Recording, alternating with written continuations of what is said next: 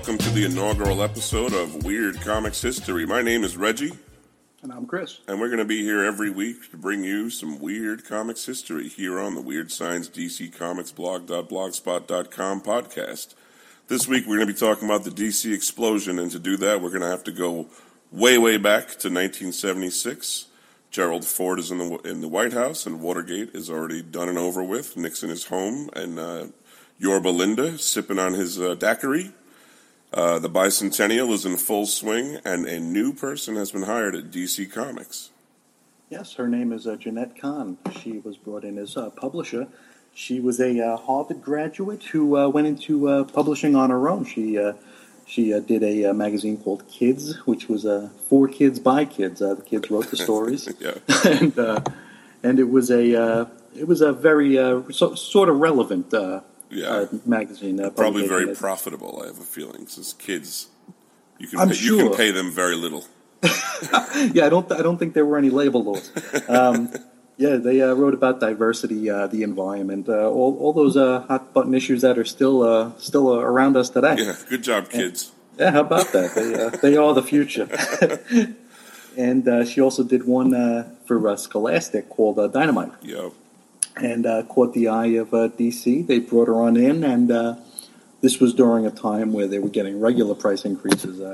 We talk about the price increases now, and I guess it seemed like back then, like every 14 or 15 months, there was a bit of a hike. Definitely, yeah. And it was a war sort of between Charlton, Marvel, and DC, just to try to keep their price a nickel lower, a dime lower, as long as they could, and make a big stink out of it. Mm-hmm. But, like still just 20 cents. Exactly, but it's only so long you can do that before you start, losing big money. Absolutely, and in order to kind of circumvent any kind of backlash, one of her first things she did was try to add pages to the higher selling books to counterbalance the price increase.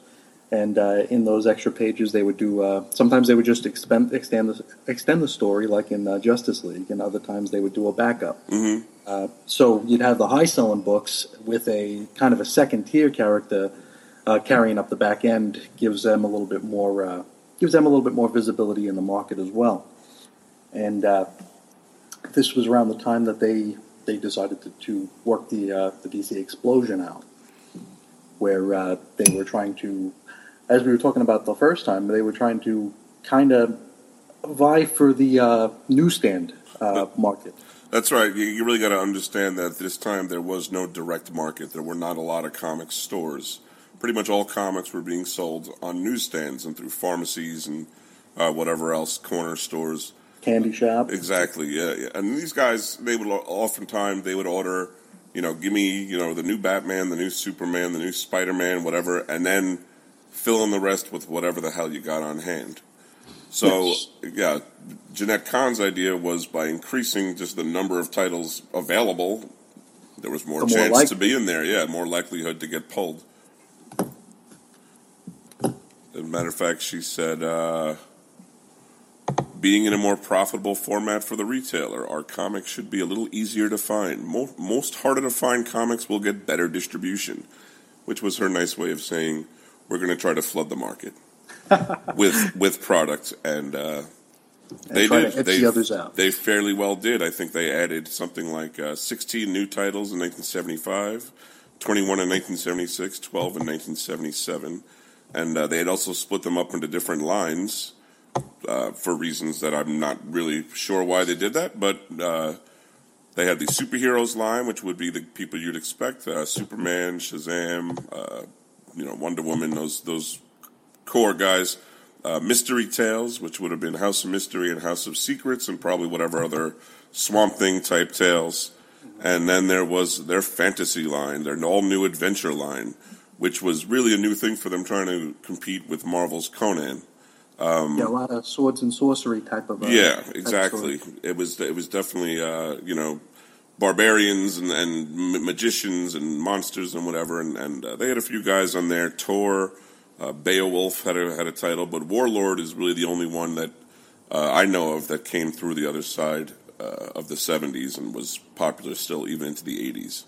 Yeah, popular enough to spawn a few spin-offs of his own in like Arion and I think Iraq Yeah, might have come out of that as well.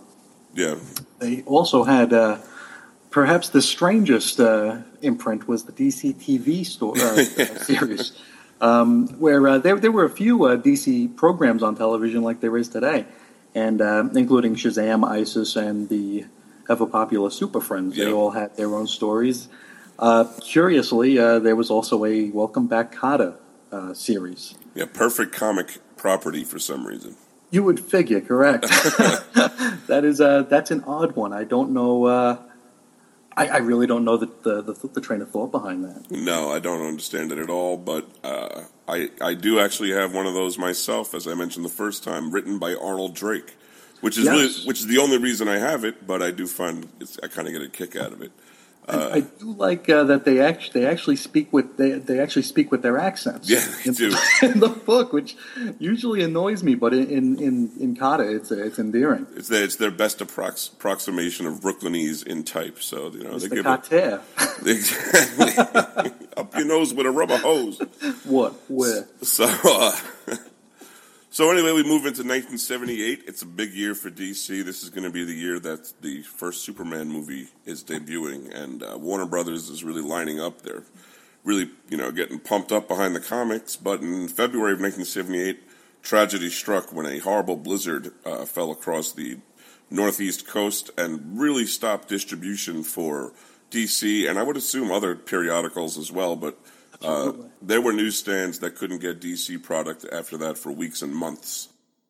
Really slowed things down, and for some reason, it's unclear to me why, but it seems like Warner Brothers got cold feet, and before this little DC explosion experiment had started, or had really reached its full fruition, Jeanette Kahn's full publishing plan, they pretty much cut it off at the knees. They fired 2 members of staff, and they cut the entire line down to, I think, what was it? They took off like somewhere between a quarter and a third of their line within a month. Yeah, and they collapsed it down only to the most reliable heroes, The meat and Superman, potatoes. Batman. Yes, that would have been cool. But they kept the Western. They kept probably I remember the horror comics going on into my young childhood, so they kept those around. But a lot of these other comics, they got cut, and a lot of comics that were already penciled or inked and waiting to be colored, they got canned also in mid-production, which is unusual. So they really just cut this thing off at the knees.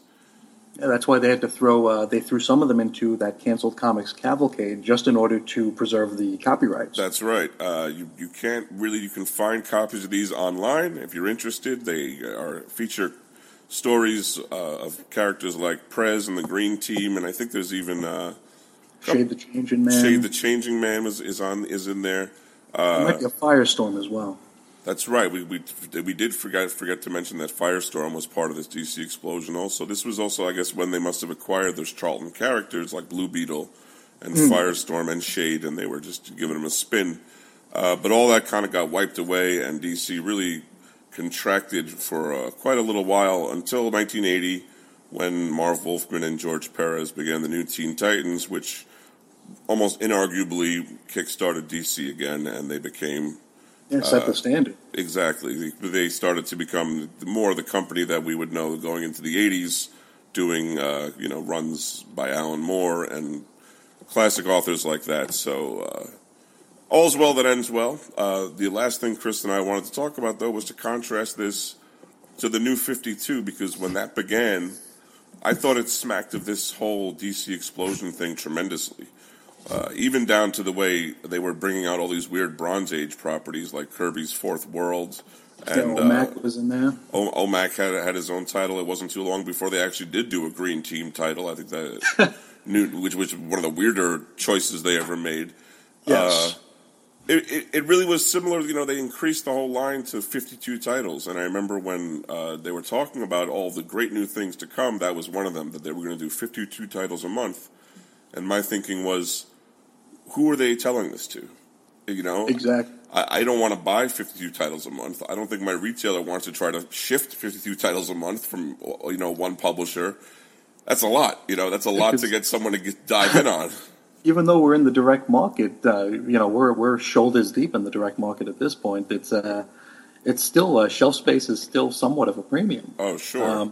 And DC is unfortunately not the only publisher that's trying to flood the market these days. Oh, yeah. Well, now we're kind of seeing that again with Marvel, and it looks like DC's doing a Me Too event with Rebirth. It's part and parcel of the business, I guess. You don't want to have too much image lying around, but Absolutely. when your product is sort of thin, Just add some covers. it's not gonna. Yeah, it's sort of mess it up. The difference between the New 52 and the DC Explosion, besides being in two different eras, is that one is, like you say, shoulders deep in the direct market. So it's no longer a matter of filling in the gaps of these spurious, catch-all, give me 80 whatever comics orders.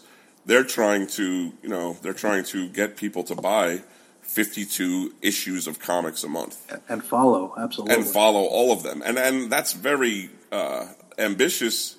And selfish. I agree with you. I agree that is very selfish of you, especially when you're not going to make 52 titles worth following. That should be your first concern: is make a comic that someone wants to buy every month.